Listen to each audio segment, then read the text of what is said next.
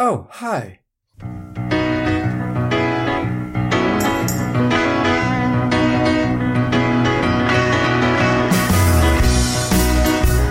Hello and welcome to Tony Martignetti Nonprofit Radio. Big nonprofit ideas for the other 95%.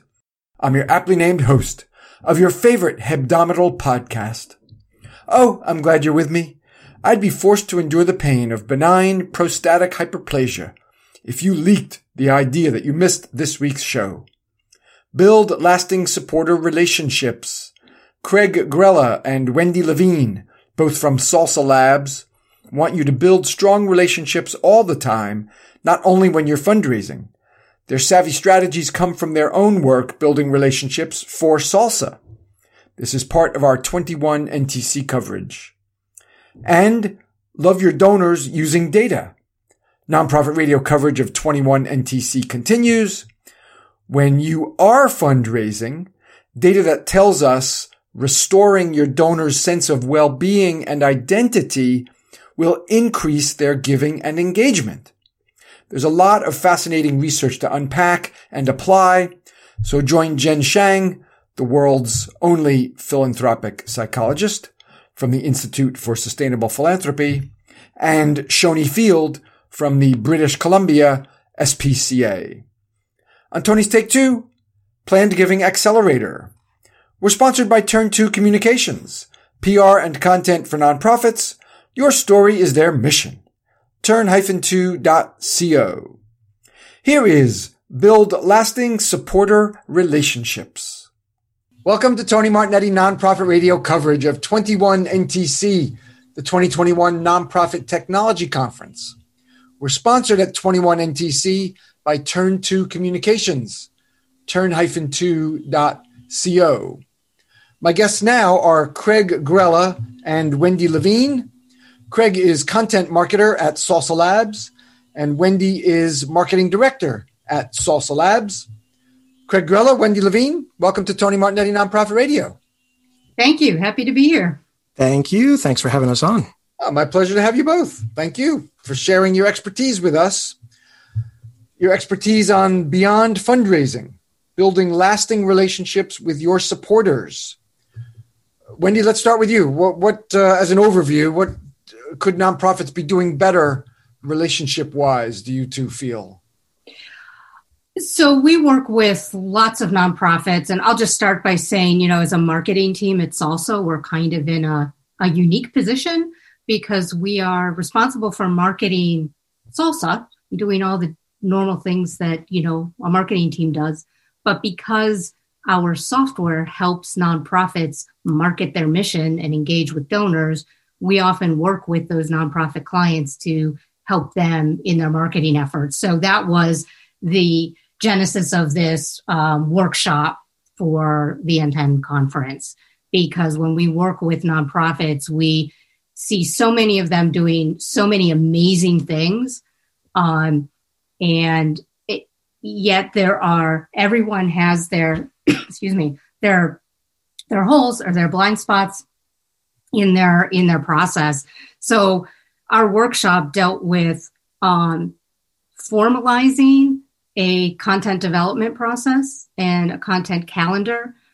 Craig does this for Salsa, so he does a great job of, making sure that we are talking to the right people at the right time, that we have the right content in terms of blog posts and e-guides and social posts. And that's a lot of work. So when a nonprofit who may not have a whole marketing team like we do tries to do those things, sometimes things get missed.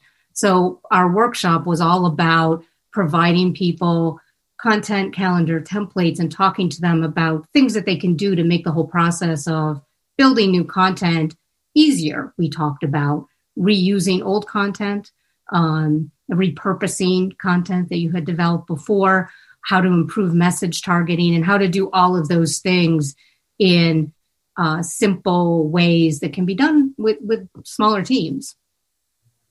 Well, and we're going to talk about those things here. You're not going to just tease nonprofit radio. Listen, I'm not going to let you just tease nonprofit radio listeners and say, well, this is what we talked about, but we're not talking about it here. So we're going to talk about those things too. Absolutely. So, Craig, so you are, it sounds like you are the writer, the content marketer for Salsa, and we can all benefit from the wisdom of the corporate marketing team at Salsa. Yes? Yes, definitely. I think to kind of piggyback on what Wendy was saying, the impetus for this presentation was, I think nonprofits can learn from the more corporate marketing. I think even if you look at advocacy, I think nonprofits can learn from political advocacy, which is kind of, they use their email lists like ATM machines. Sometimes that's the way it feels like. And then I think you have a background in the Democratic Party in Pennsylvania, right? That's right. Yeah. And I think really it happens on both sides of the aisle. I think when you look at a lot of advocacy campaigns, a lot of political campaigns, I think they tend to look at their lists in that way. They go to their lists more often with fundraising than other messages, or they wrap their message in a fundraising appeal. I think nonprofits can kind of get stuck in that rut as well, where they're using their list more often as appeals. So this presentation was a way for us to say, how do you develop those deeper relationships? How do you go beyond just the fundraising appeal? How do you engage all year long? How do you take that relationship to the next level? Or maybe change relationships wherever your supporters are with you in their relationship now. Maybe there's a way to move them to a different relationship that involves other type of work or a different relationship with your org. So that was kind of the idea behind the presentation and how we put together the different steps and tips and things like that. Now, I suspect, most orgs are doing some of this. Like, let's assume that an organization has a newsletter, whether it's digital or print, and they may or may not include an appeal. But, I'd like to think that there are messages going out that aren't all fundraising related. I mean, but sounds like you and Wendy would like us to put this into a coordinated calendar. So we're not just thinking of it at the beginning of the month. What are we going to do this month? Or, even the beginning of the quarter, but we have it laid out for like a year or something. And so be more sophisticated about it. But then also it sounds like you're encouraging a good amount of messaging that's not fundraising related, has no appeal affiliated with it. It's purely informative. Is that okay? Are we wasting? You don't feel like we're wasting opportunities to communicate? No. Wasting opportunities to fundraise if we send something out that doesn't have an appeal in it? No, absolutely. I think, and this came more into focus when the pandemic hit as well. Some organizations actually had an easier time fundraising, but many had a more difficult time fundraising. It really depended on where they were and what their mission was. But we always talk about engaging with your supporters outside of fundraising and the importance of connecting with your supporters, making sure they are connected with your organization in a way that makes them, we use the term sticky. They're connected to you and they're not going to just, I'm going to give you money this month. I'm going to give somebody else money next month. I know who you are. I know who your people are. I really think that what you're doing is great. I understand, your mission and how you work with people. I know the names of some of your staff members. The more that you can connect with those supporters, the more they're going to stay with you, the more they're going to give when they can. They're going to volunteer when they can. And that became even more important during the pandemic because some people weren't able to give. Some organizations needed people to give more. And, appealing to people's connection with the organization that you've built up over time is just so important. And not just now, but even more so now, I think. And I think for me, it's kind of human nature, right? The first time you meet someone, you're not going to ask them to marry you right there on the spot. I think there's got to be that relationship development. There are different steps along the line, obviously, that you need to take to get to know each other better. And I think the same is true for any kind of communication, whether you're at a for-profit company, a Fortune 500 company, or a mom and pop type of nonprofit. obviously you have a little bit of a head start because that person has found you. Maybe they joined your list, or maybe they came to an event, whether it's in person or virtual. So you have a little bit of interest there. But with so much noise out there these days, whether you're trying to connect on social media or even through a podcast, there's a lot of noise out there, and you have to rise above that. And you rise above that by maintaining that constant relationship. And you can't only ask for money. It can't only be volunteer appeals. It can't only be, me. I need. You have to find a little bit of the reasons why those people connected with you and speak to that. And you have to offer a little bit of yourself too. And there are lots of ways that nonprofits can do that. And we like to, like you said at the beginning, I think at this question was, we do like to be organized with that. It's a matter of sometimes nonprofits just looking at what they have. Oftentimes when I've taught courses on how to create content, one of the things I hear most often is, I don't know what to write, or I don't know what kind of content to put out there, what will resonate with people. And so that holds them back, and then they do nothing. And that's obviously not a solution. So where we start with this presentation, and where we like to start in general, is to just go through the content you've created through the years. We tell nonprofits, you've probably got hundreds, if not thousands of pieces of content out there. Look at your old blog posts. Look at some of the presentations you've done if you've gone to conferences or presented. Look at your social media posts. Look at documents you've put together. If you have programs, you probably have program information. Put some of that together and turn it into something written that you can offer people, and start there. And then once you've gathered all that information, put it together in a content calendar and be really deliberate about how you're exposing that material to your audience in order, so that it makes sense and it drives a little bit of engagement. Which is much easier to lay out when you see it in a calendar, rather than you're just kind of thinking, well, I will do this in May and then this will be in June, and but you can be you're more deliberate about it, more sophisticated about it. When you commit something to writing, it makes you think about it more. That's exactly right. Have a written, yeah. And not only that, but you can also add responsibility. And whether you have a big team or a small team, you can put names to the tasks that people need to do. Tony's going to do this article by this date and get it up on social by this date. And there's a little bit of a responsibility there for the work that you're doing, which I think makes people complete those tasks in a better way.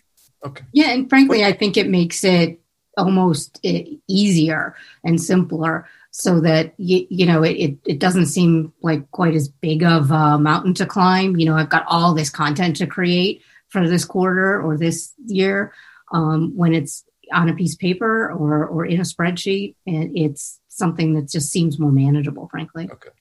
Wendy, anything you want to add about the content calendar before we move on to segmenting your supporters? No, go ahead. Okay. Well, I'm willing. No, it's okay. You feel like we covered the content calendar enough? I'm not trying to move. Yeah, no, I think so. I think it's okay. Something that a lot of nonprofits do, but we also see a lot of nonprofits that don't do a content calendar, and it's not difficult. It's just taking that first step. So we provided people with templates, but just getting it down and finding a way to formalize the process of putting your content together. It's not that difficult, and it makes a huge difference. It helps you organize too. So you can see blog post, maybe some other section on the website, newsletter, email, social, Facebook, social Instagram, social, Twitter, et cetera. And it also helps you identify holes in your content. So for example, just as an example, we have some clients whose mission is focused on raising funds for medical research for a certain condition or issue. And they have content that they create for patients and their families, but they also have content that they create for, medical experts, and they'll run medical conferences for doctors.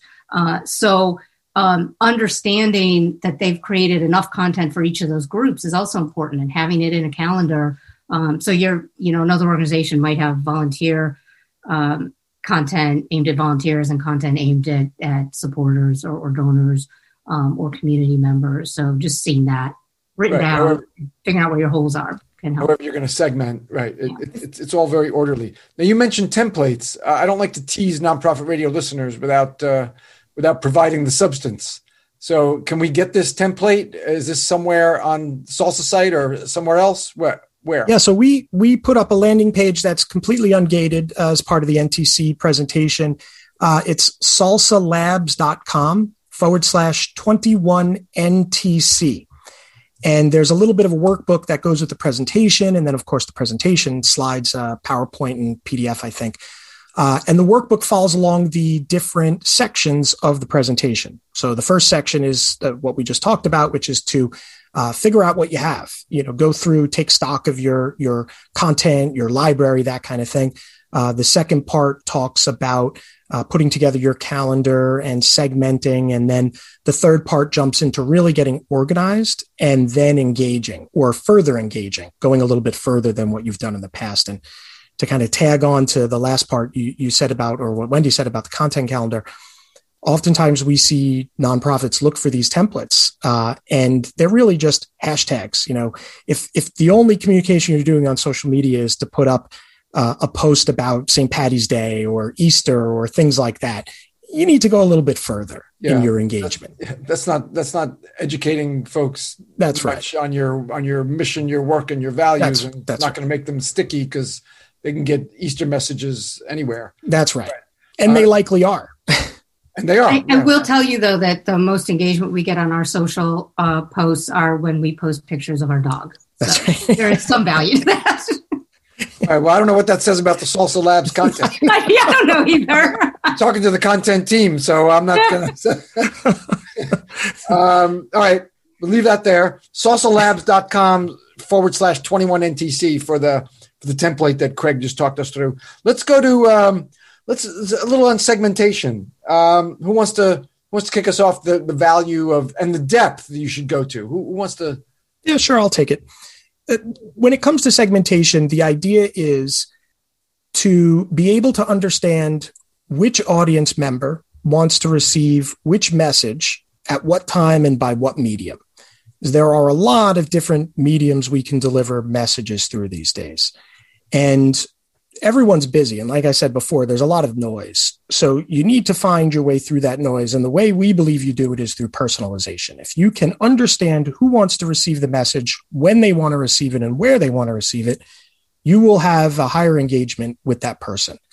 And this is kind of goes back to the idea of just shooting out a St. Patty's Day message, right? I mean, you might get 50 or 60 likes, but if those people never volunteer or they never donate or they never come to an event, what's the point? It may be, hey, let's put out a nice message, and that's fine. But at some point, you need to generate people to support your mission, whatever that means.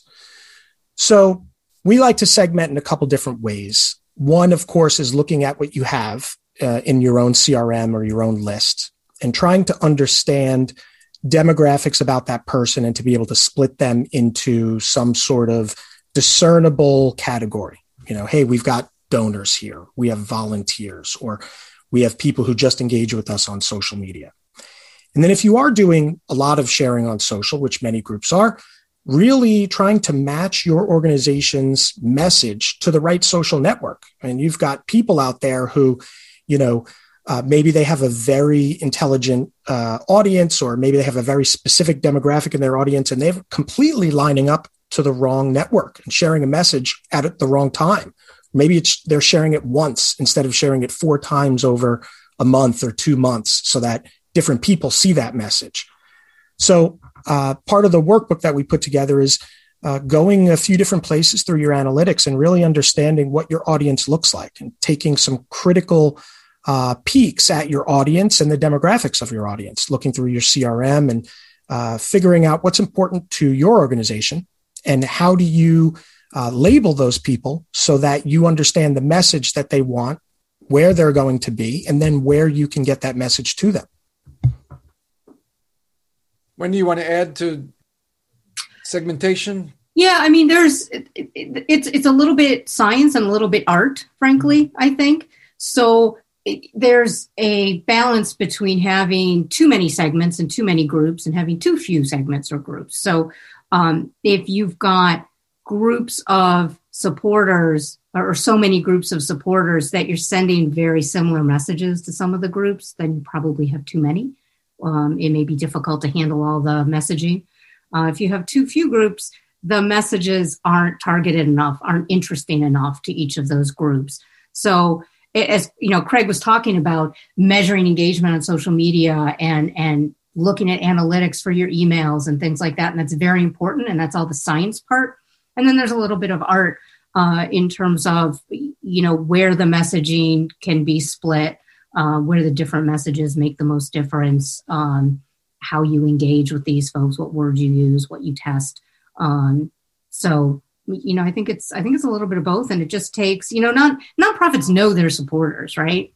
So it's really just a matter of sitting down and looking at where they're engaging, what they're saying on social media, and you know what they're reacting to when you send them emails or messages.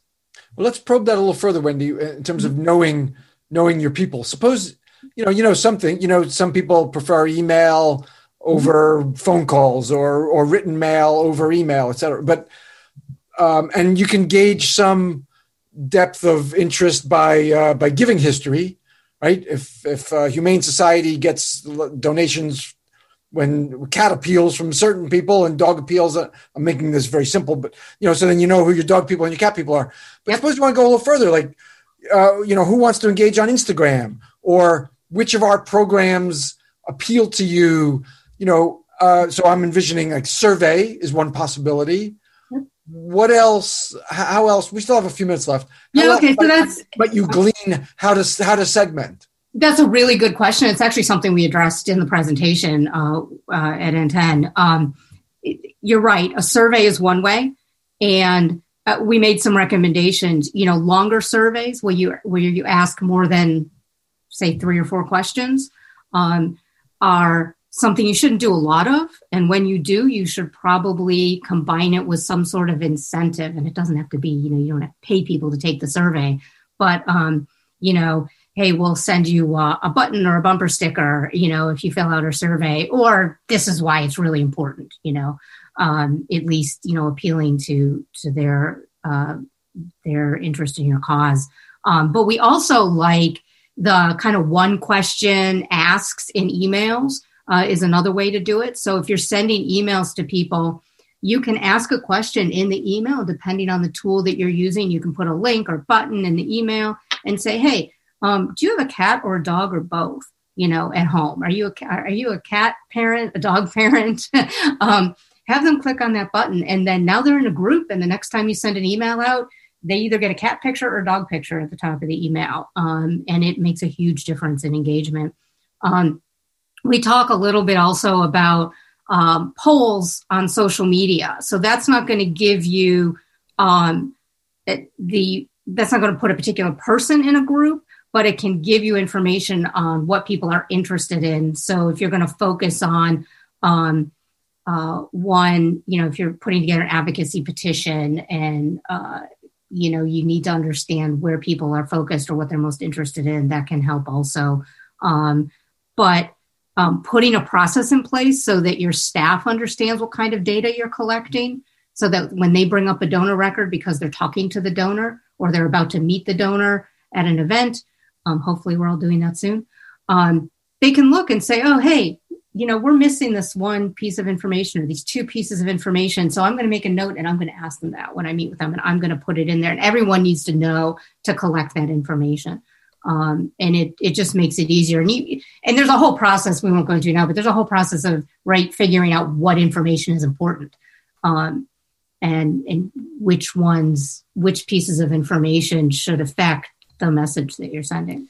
A couple years ago, I think, last week feels like a couple years ago sometimes, but a couple years ago, Tony, you did a podcast on integrating CRM with your email marketing and other digital efforts. Yeah, that was another NTC like maybe 2017, 18, something like that. Yeah, I think it was a while ago. But I it's funny that Craig Rella, nonprofit radio listener. Thank you very much. That? Yeah, love it. It's a great episode. And I think it's important here because obviously Salsa is a product that tries to put together all these different marketing mediums, and they work well with each other. And there are other products out on the market, but we also find that a lot of nonprofits have these disparate solutions, and it makes things harder. It makes collecting data harder. It makes engaging harder. And when you have that system that pulls it all together, it makes this process easier, because when you send an email and someone clicks on it, you get that information in your CRM.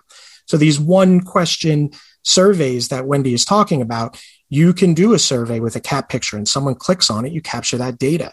You don't necessarily have to go to a full-blown mail poll or a social media poll. You can do these things when your systems are integrated and pull that information between those systems. And then when you've got the information in your CRM, you can then pull that information automatically into your email without having to upload or download or move data around. So it works on two ways. One, it helps you understand and track the data, but it also helps you personalize the emails that you do send.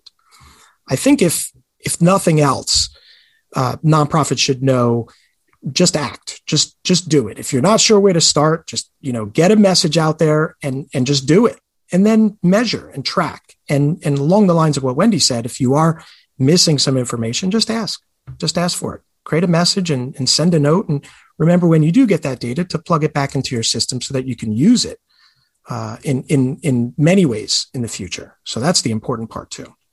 We're going to leave it there. All right. Thank you very much. Great. Craig Grella. Thank you, Johnny. My pleasure. Craig Grella, content marketer, Salsa Labs. Wendy Levine, marketing director at Salsa Labs. Thanks to each of you. Thanks very much. Thank you. Thank you. My pleasure to have you. And thank you for being with Nonprofit Radio coverage of 21 NTC, the 2021 Nonprofit Technology Conference, where we are sponsored by Turn2 Communications, turn-2.co. It's time for a break.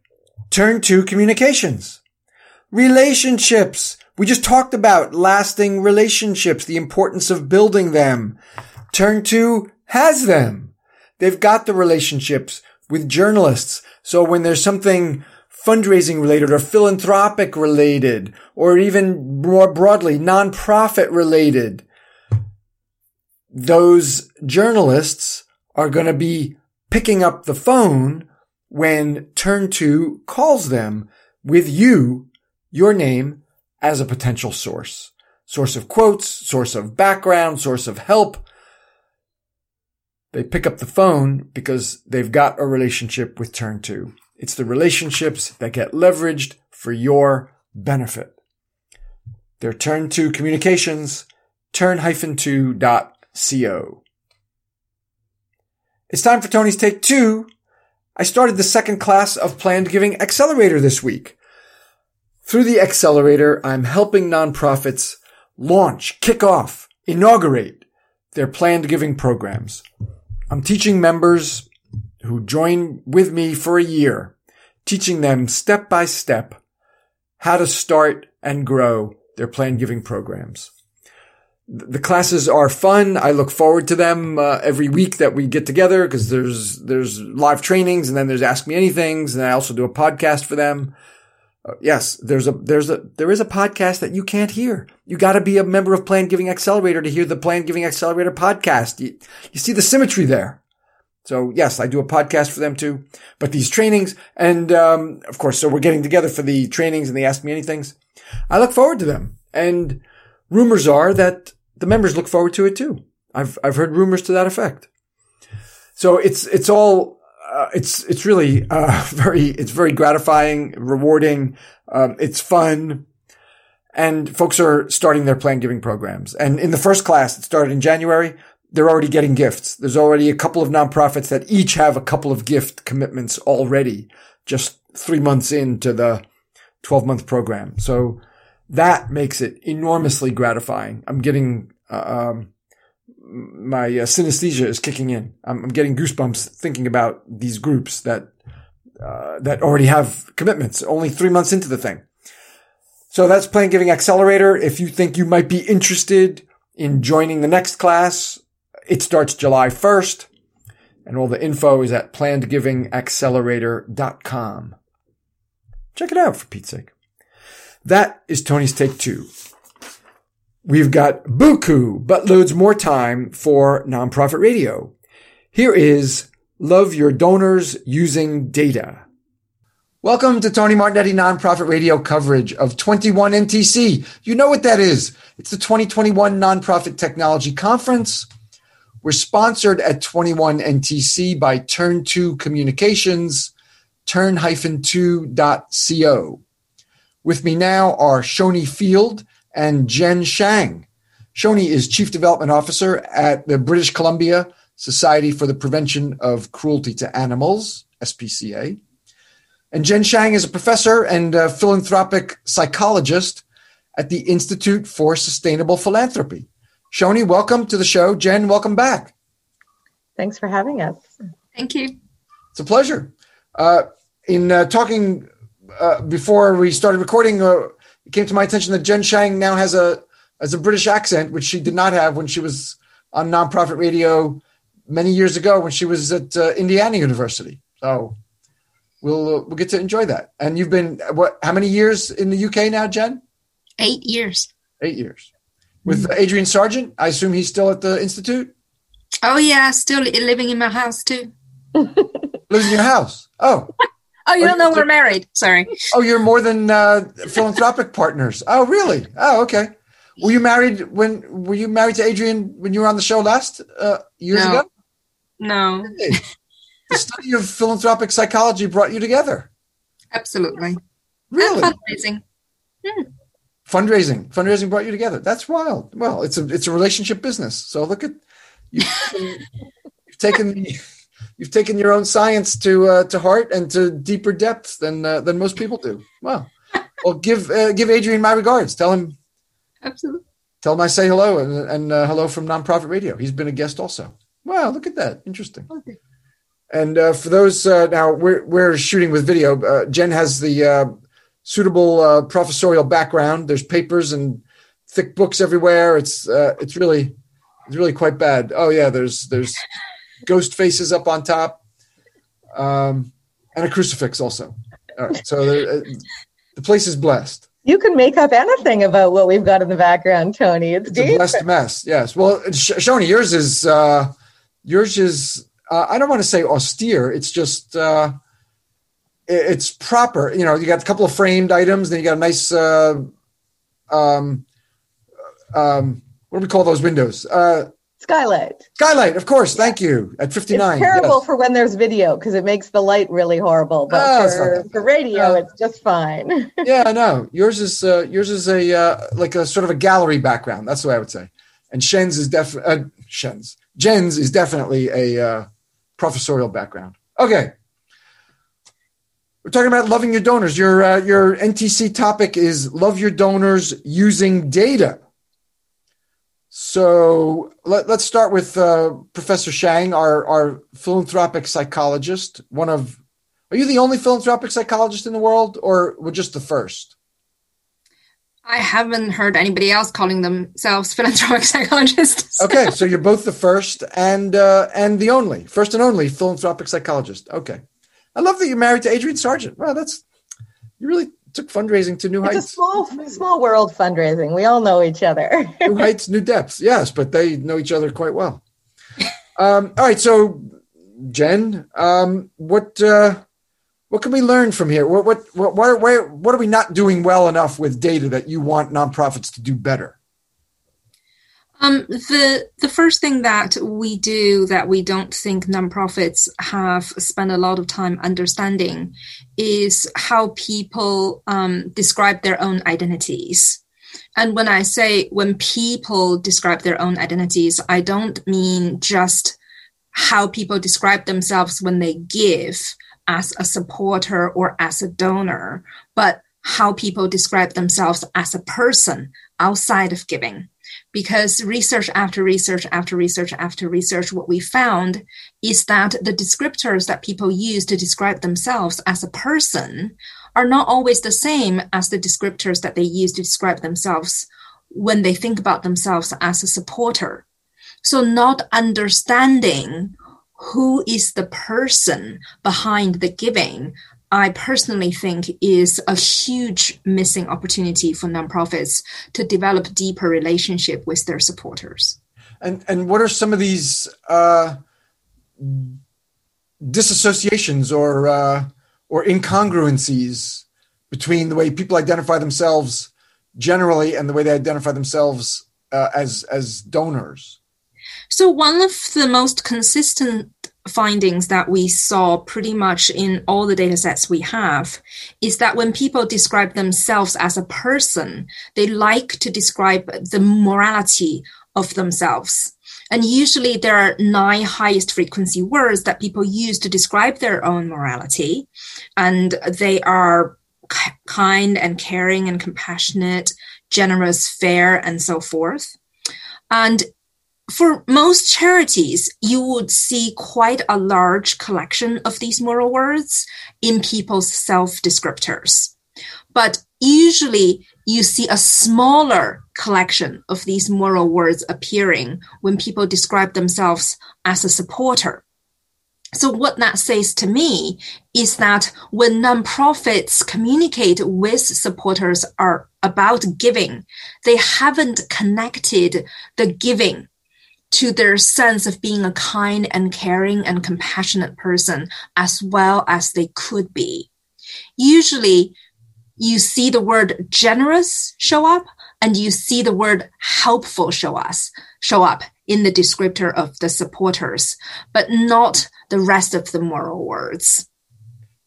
And there's evidence that using more of the moral descriptors that the individuals would use will increase their giving? Not only it increases their giving, it also increases their psychological well-being. And that is the real missing opportunity here. So when people give out of their kindness and out of their compassion, they feel better even when they give the same amount of money. You've studied this, really? Absolutely. You can gauge, and Shoni, we're going to come to you, of course. I know there's a practical application in British Columbia. I understand. I want to flesh out. I want to flesh out the limits of the science, and then we'll get to the practical application. Absolutely.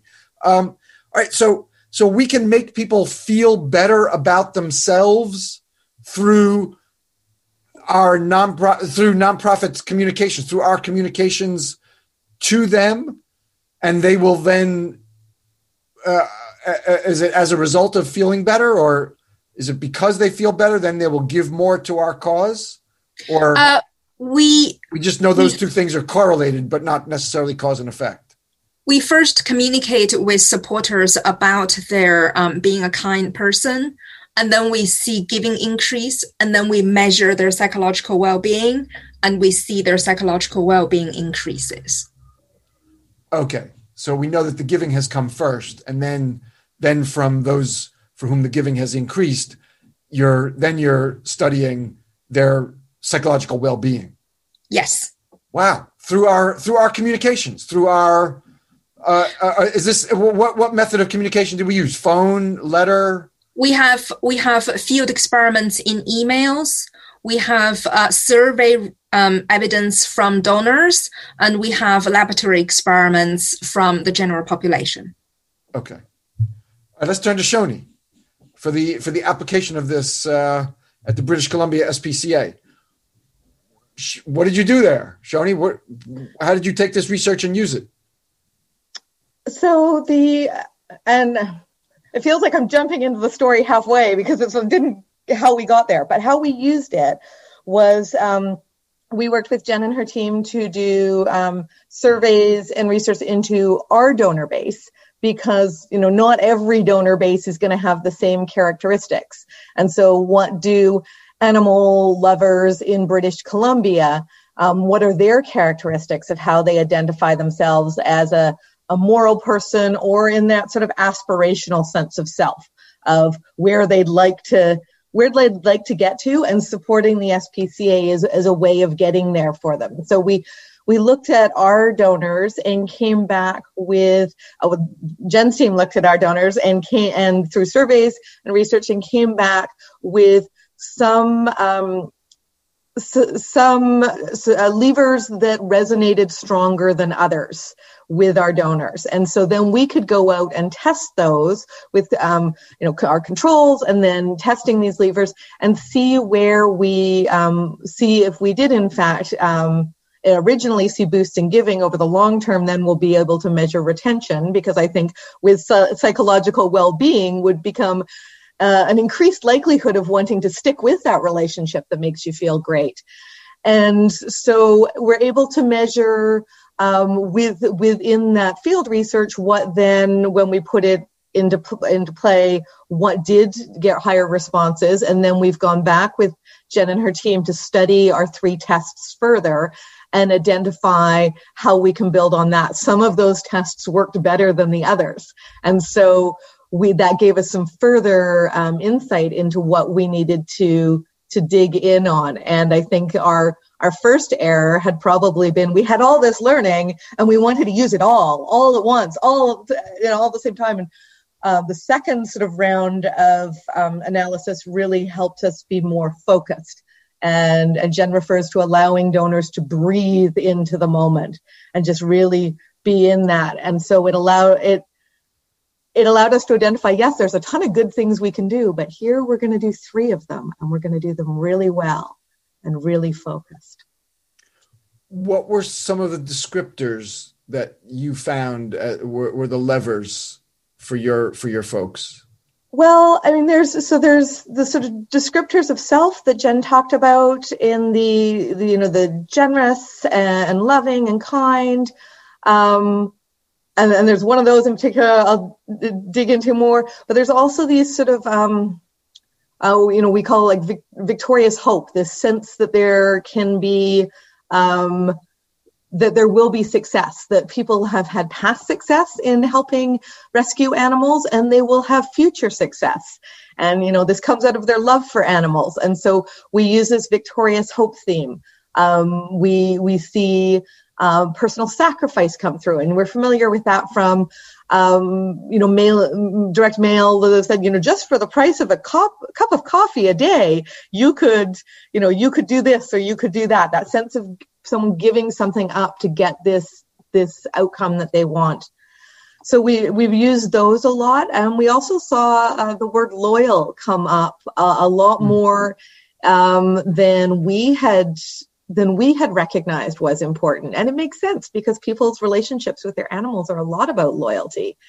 So it makes sense that they'd also value it as a personal trait. But we had already been doing a lot of work around generous and loving and kind, and we also increased that sense of loyalty.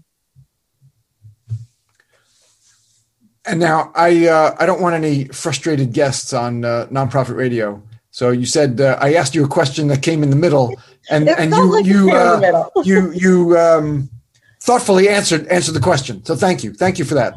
But I'll give you the opportunity now to go back if you want to take a minute and explain how you got into the Jen's research.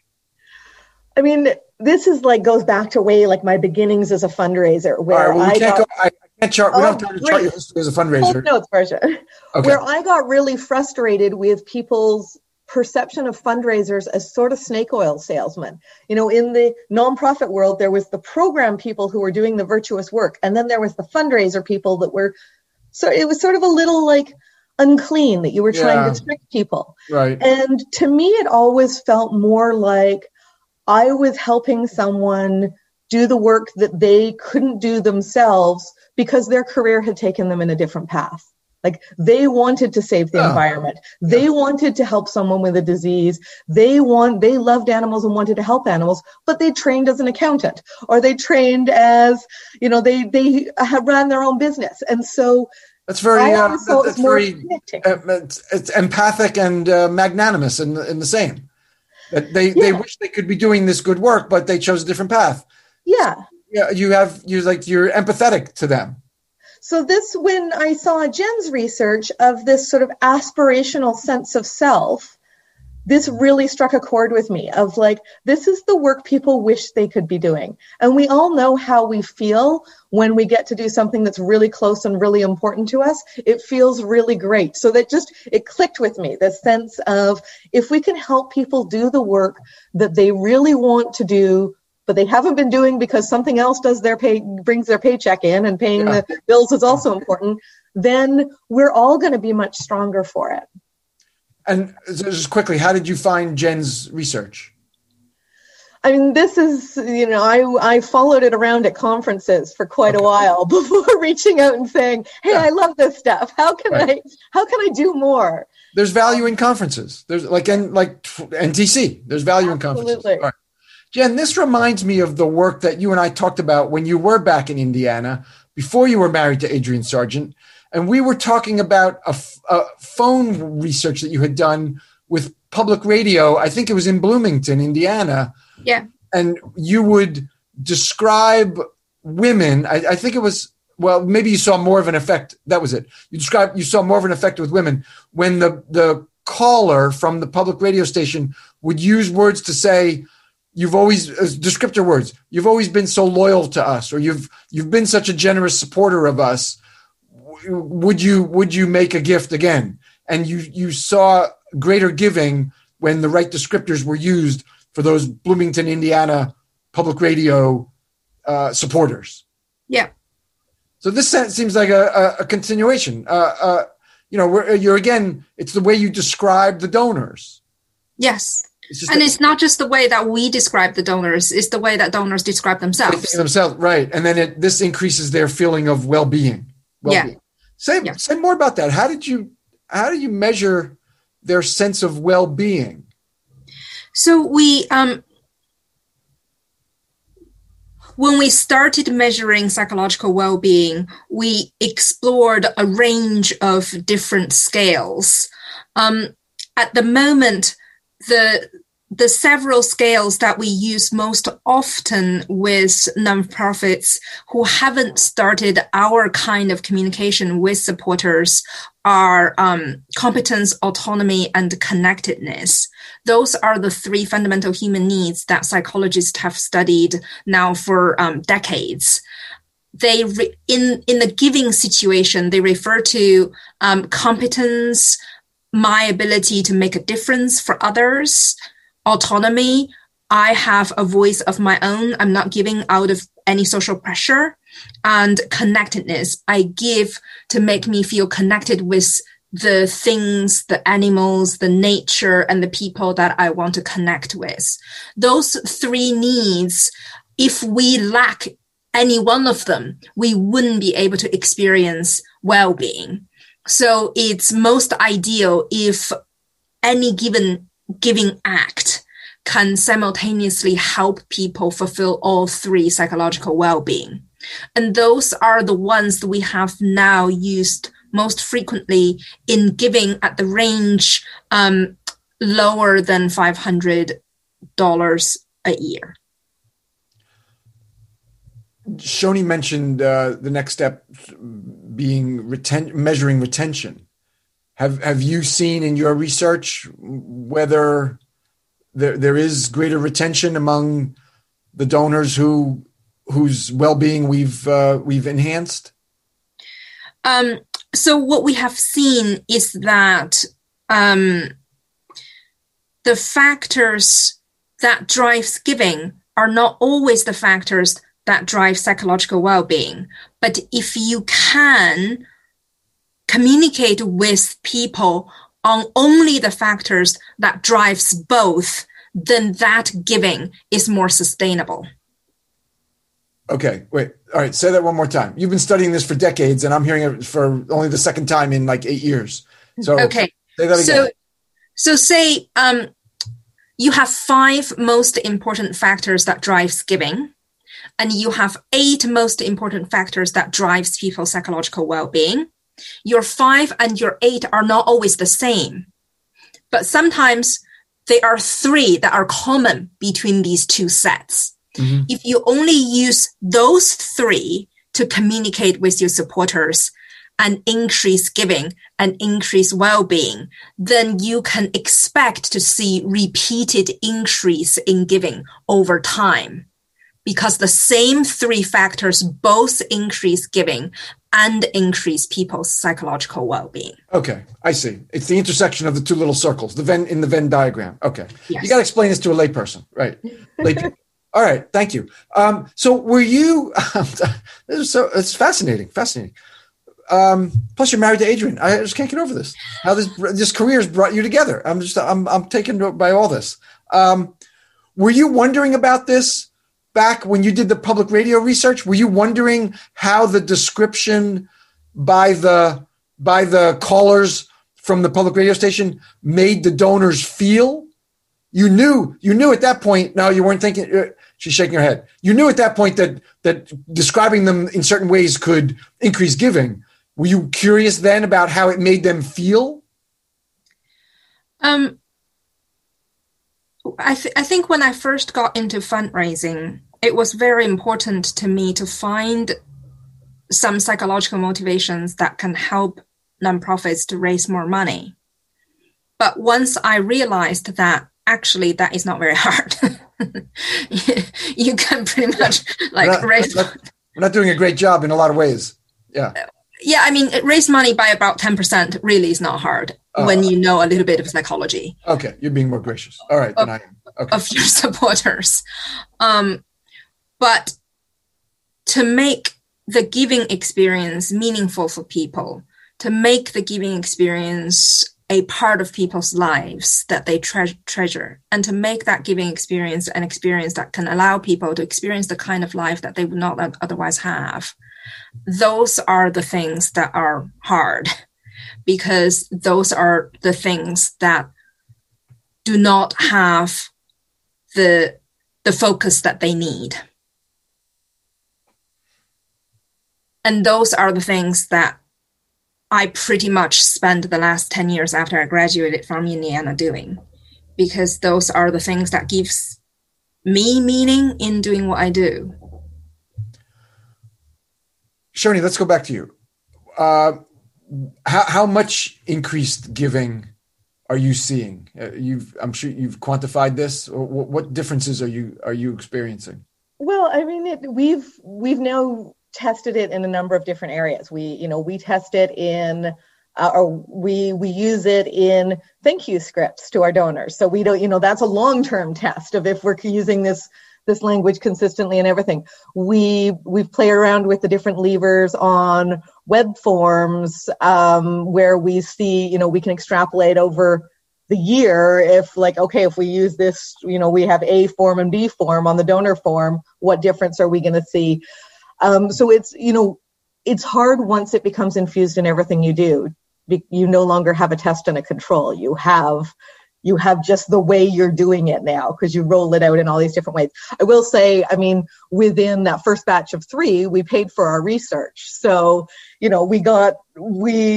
made an investment, we learned a ton, we paid for it right away. And then everything after that is bonus, or, is the real gain, but it would be hard to measure at this point, because we haven't infused it in everything, but we no longer have, we're getting there, but we no longer have a sort of test and a control where we can say, this is the difference. Okay.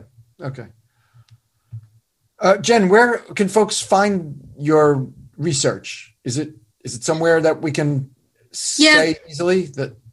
Most of our research is at the Institute for Sustainable Philanthropy's website. They're all freely downloadable. Okay. At the Institute for Sustainable Philanthropy. What do you think? Should we leave it there? Have we explained this adequately, that we've piqued people's interest?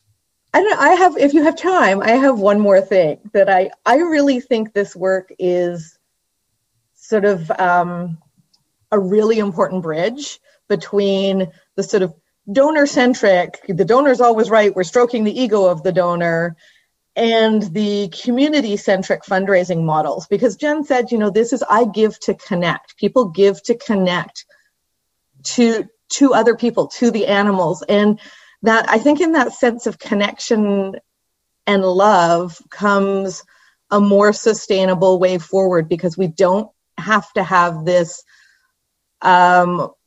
artificial barrier between the donor and the beneficiary. And we don't have to talk about, well, if we privilege the donor, then it's at the expense of the beneficiary, or vice versa. We can talk about, it's about making connections as humans and together working for change. And I see it as a really healthy way forward in that conversation. That's a great place to stop. We're international for this segment, from British Columbia and the UK. From BC is Shoni Field, Chief Development Officer at the SPCA, Society for Prevention of Cruelty to Animals of British Columbia. And from the UK, Jen Shang, Professor and Philanthropic Psychologist at the Institute for Sustainable Philanthropy, where you will find all this valuable research. Shoni, Jen, thank you very much. Thanks, Tony. What a pleasure. Thank you.